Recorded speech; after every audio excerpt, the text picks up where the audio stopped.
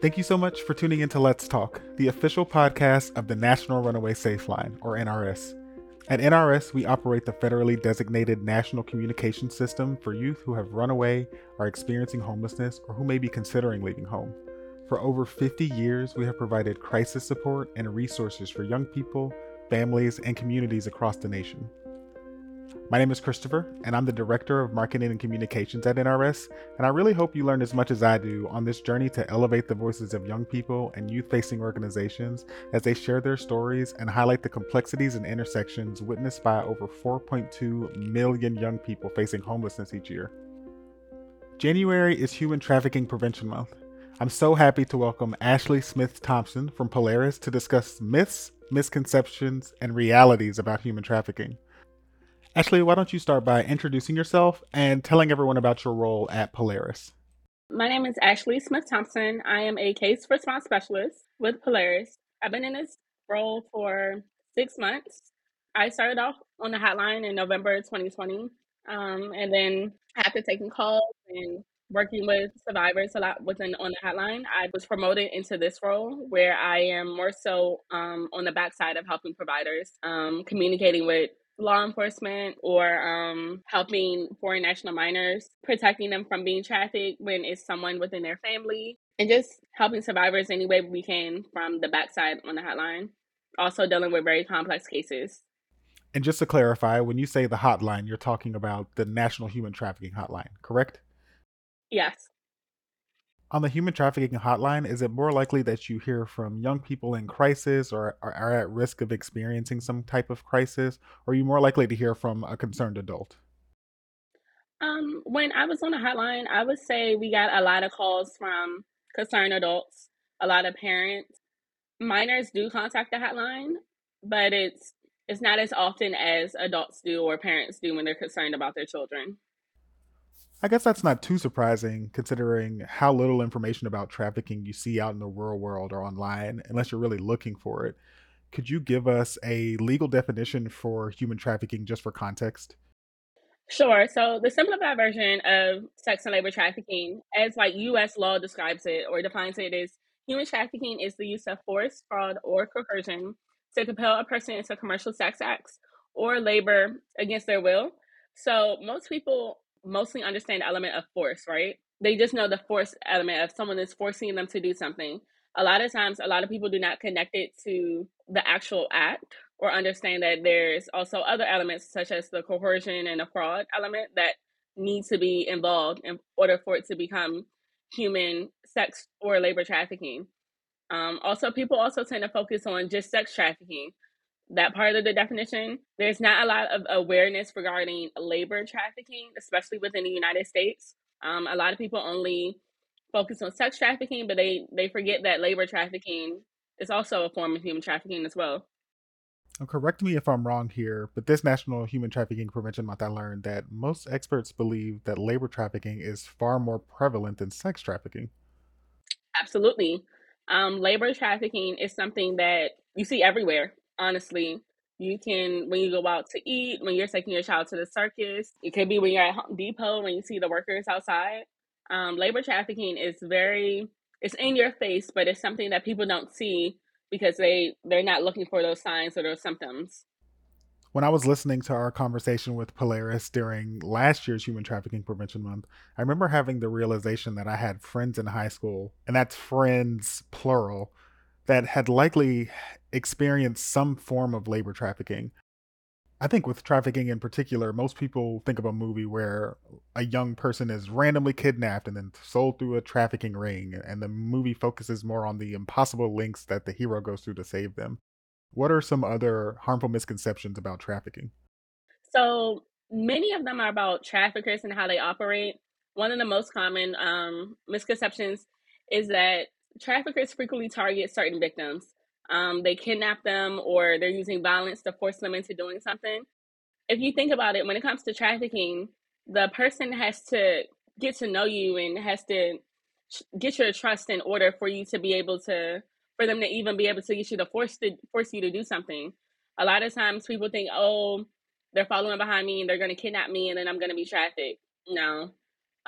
There's also a lot of times where social media plays a big role in influencing how people think that trafficking happens. And then also people think that it's based on particular gender or race or ethnicity. Traffickers are diverse. They don't care what your race is. They don't care what your sex is. Anyone can be a victim.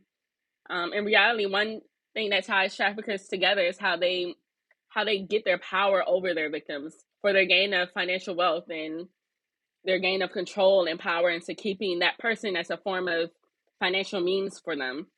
But a lot of the misconceptions come from TV, they come from social media. I think last year there was a rumor on TikTok that traffickers were leaving car seats near dumpsters or something like that. And then women were being drawn to them, and then after they got the car seat, they would be kidnapped. No. Or leaving certain marks on your cars. No. Traffickers usually are someone you know. It's not just a random stranger off the street. I really appreciate how straightforward that answer is because if most people heard it that way, they would be like, "What? No way. That's not what I heard." Or like in my Facebook group, someone said that it's actually like this. Can you share how some of these stereotypes about human trafficking and the people who commit trafficking crimes negatively affect programs like the ones you have at Polaris? They provide miseducation and they create stereotypes. And then they also distract people from the more disturbing and simple realities of how human trafficking actually works and how we can prevent it. If people continue to focus on these situations that are inaccurate, created through social media and all this other stuff, then when trafficking situations happen, they miss some of the more subtle ways that they happen, or people in their lives are being groomed or lured into potential sex and labor trafficking situations. Most of these stereotypes are very much so focused on sex trafficking, so they take away the attention from labor trafficking as a whole entirely and makes it disappear. Like that's not an issue when that's also an issue as well. I feel like we can't keep bringing up social media without asking how people who commit trafficking crimes are leveraging digital platforms. Can you share a little bit about that? So social media provides traffickers with a very large pool of ways to target and recruit people effortlessly, in a sense. So the National Human Trafficking Hotline has seen recruitment in all types of both sex and labor trafficking on mainstream social media platforms. For instance, during the pandemic in 2020, we saw a 22% increase on online recruitment for all forms of trafficking, which highlighted whatever they're vulnerable people and communities, there will be someone that finds you with the goal of being able to exploit them. And then it's also, you have the different ways recruitment happens, such as relationship recruitment on like online dating sites, creating fake or deceptive job recruitments, whatever a person can see that is your need or that makes you vulnerable, a trafficker will attack that and use that. And especially from social media where they're able to hide behind a screen, it makes it scarier and also more of a problem because you never know who you're talking to on the other side, if it's real or if it's fake. Social media provides a whole different platform that is very hard to combat when it comes to recruitment and traffickers. Earlier, you made the point that when you're worried about the misinformation, like the people tagging your cars and things like that, you actually miss out on the more subtle ways that people are recruited, like with false or fraudulent job applications. Can you share any other subtleties that people may not think about, but are common methods for recruiters? I would say, I don't know. I know when I was in high school, we used to get these letters in the mail from certain places that were saying that they were hiring teenagers for jobs. And it looks legit. They want to hire you. They found you. They have your address. The website's legit. Everything looks legit. But no one ever asks, "What? How do you know that I'm in high school? How did you get my information?" Stuff like that. No one ever asks. And then, you have that teenager like, "Oh, yeah, I'm about to go get me a job." Then they go and they get in this position where they're selling stuff door to door, like you mentioned before, and they're not getting paid. Or if you think about situations like the R. Kelly situation, where parents were actively seeking this man out because they wanted their children to be successful in a music career, right? And yes, he was successful, and yes, they thought he had good intentions, but he ended up exploiting their children. and not even doing what he said they were going to do and causing a lot of trauma. People do online dating profiles. They meet someone and they say, oh, they realize, oh, you don't have a lot of friends. Oh, I'm all you have. And you'll be 18 in a couple of months. Do you want to come live with me? And they're like, yeah, we're going to make it. That's a trafficker. And just because you've been talking to them for months and months, or been talking to them for years and years, we tend to want to think they're good in people. But I mean, when the pandemic happened, the pandemic kind of taught us that we have to communicate with people differently.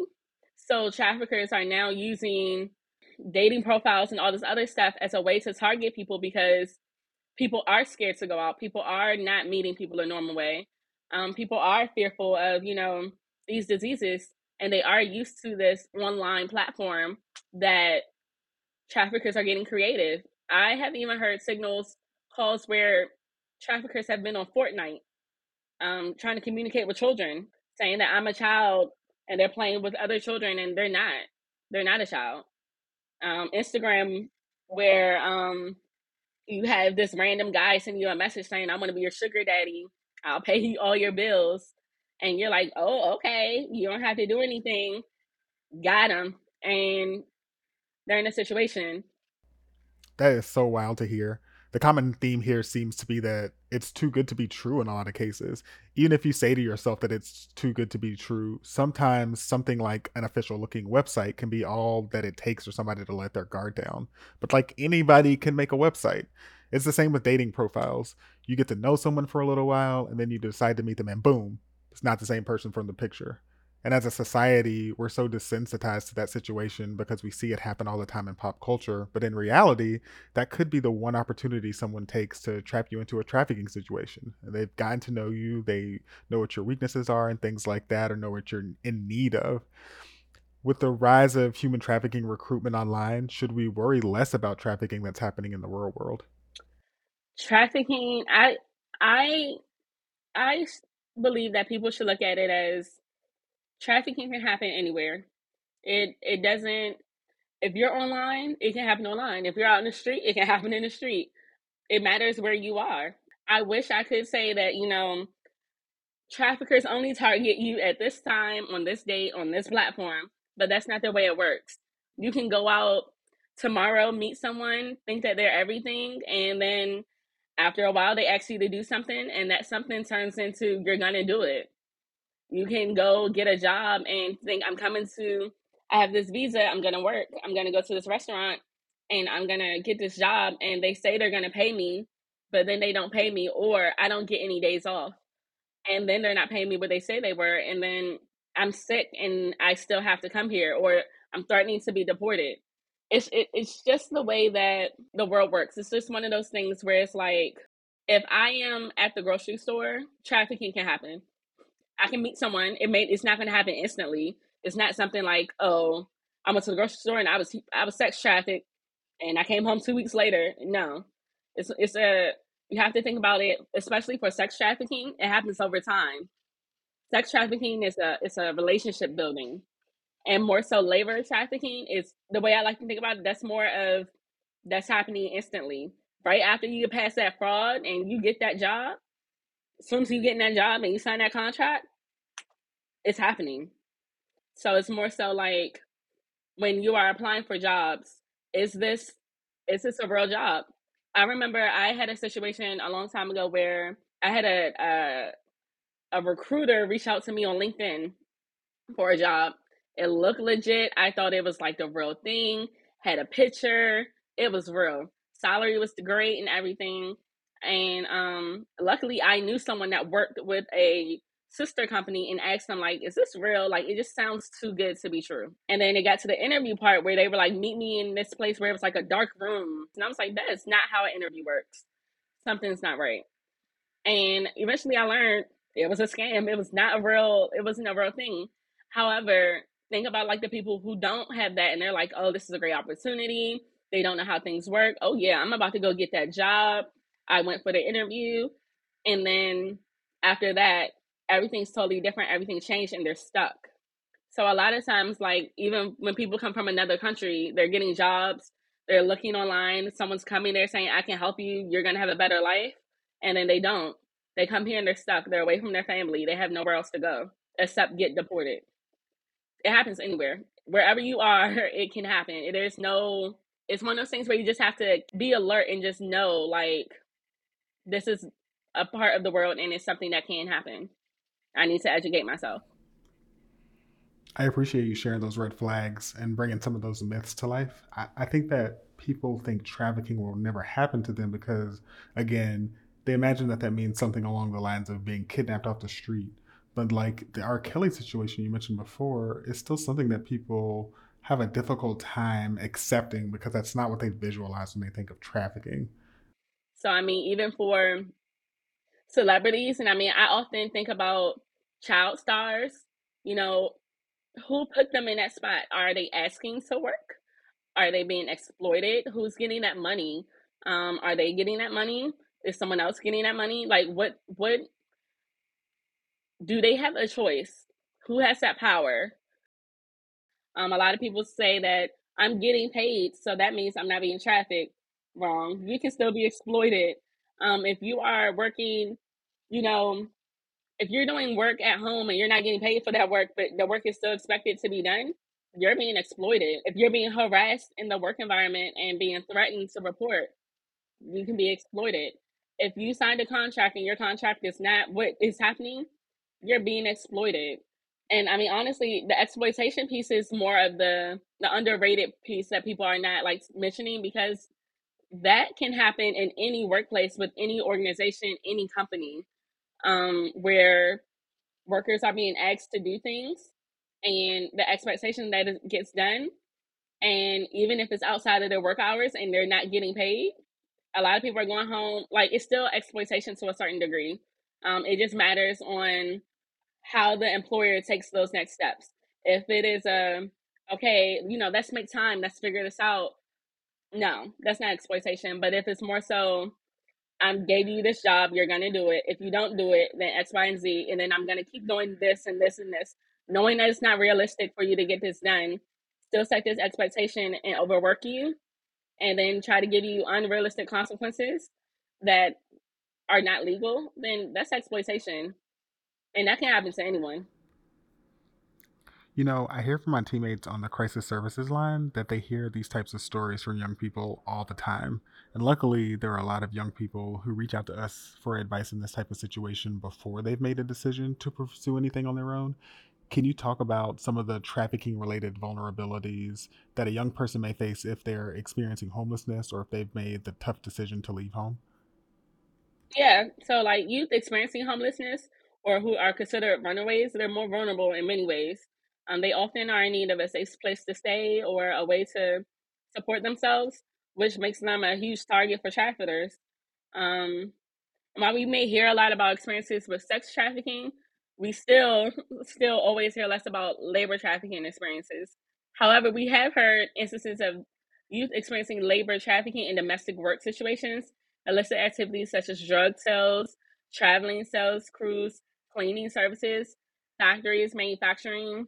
So we always like to provide like the context that sex and labor trafficking predictable are the predictable end result of larger societal issues such as poverty, trauma, discrimination, oppression, and these larger issues turn into large scale vulnerabilities to trafficking. People you might know may be vulnerable to trafficking if they're in an unstable living situation, they're facing poverty, having a history of domestic violence or abuse, are runaways, are involved in juvenile justice or foster care systems, documented, addicted to drugs or alcohol.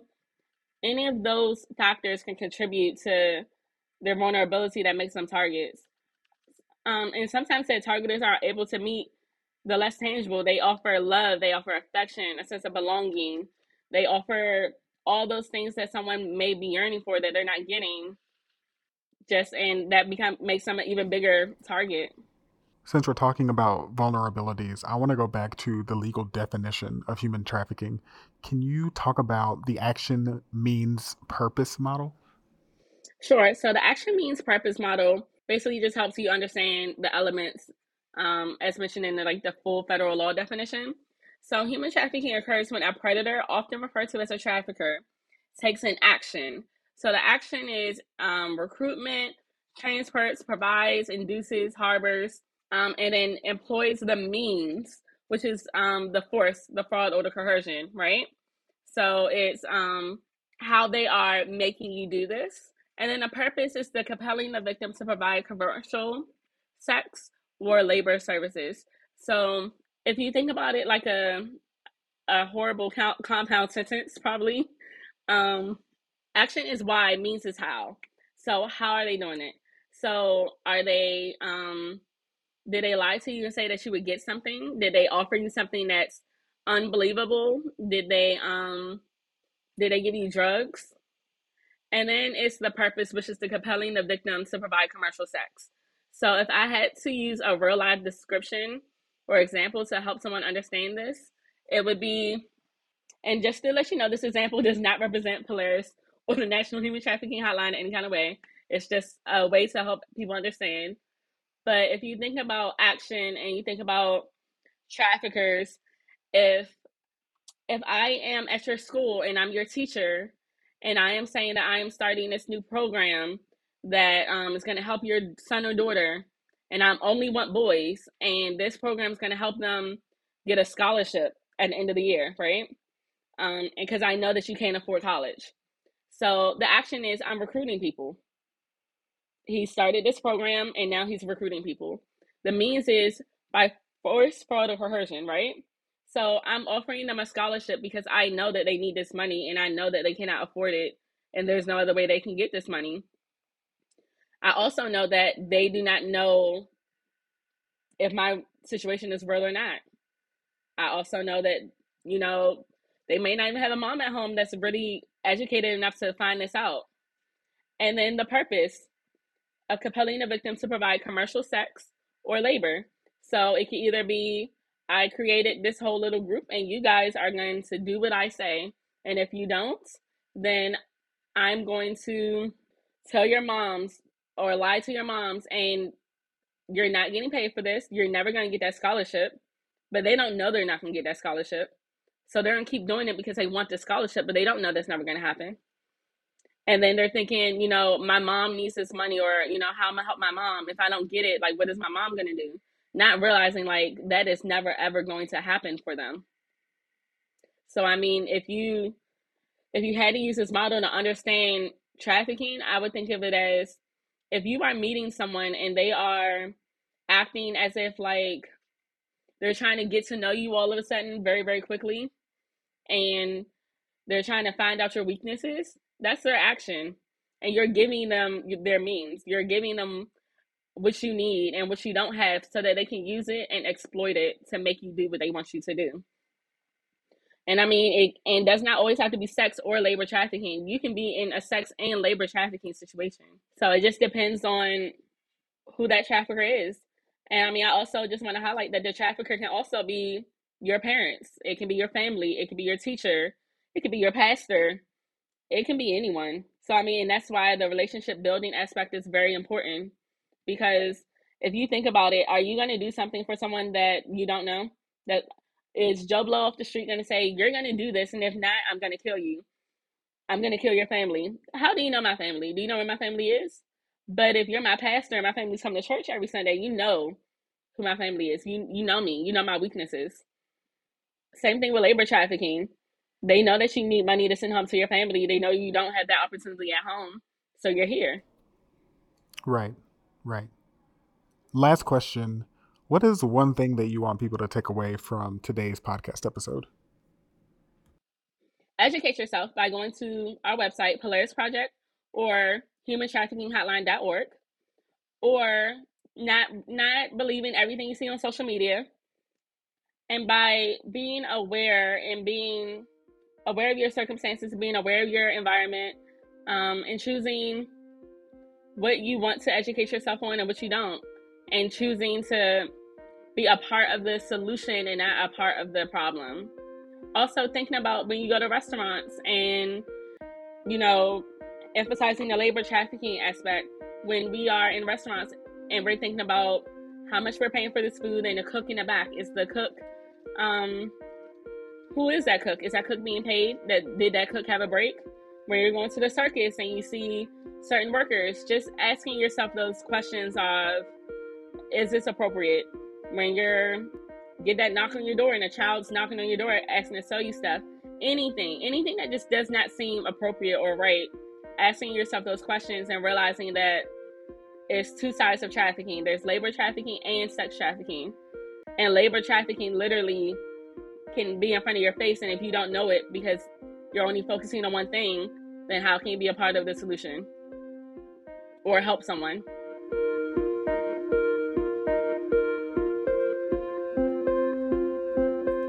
Thank you so much for tuning in to the Let's Talk podcast. This is the first of 3 conversations about human trafficking, and I'm so thankful to Polaris Project for helping us kick off season 4.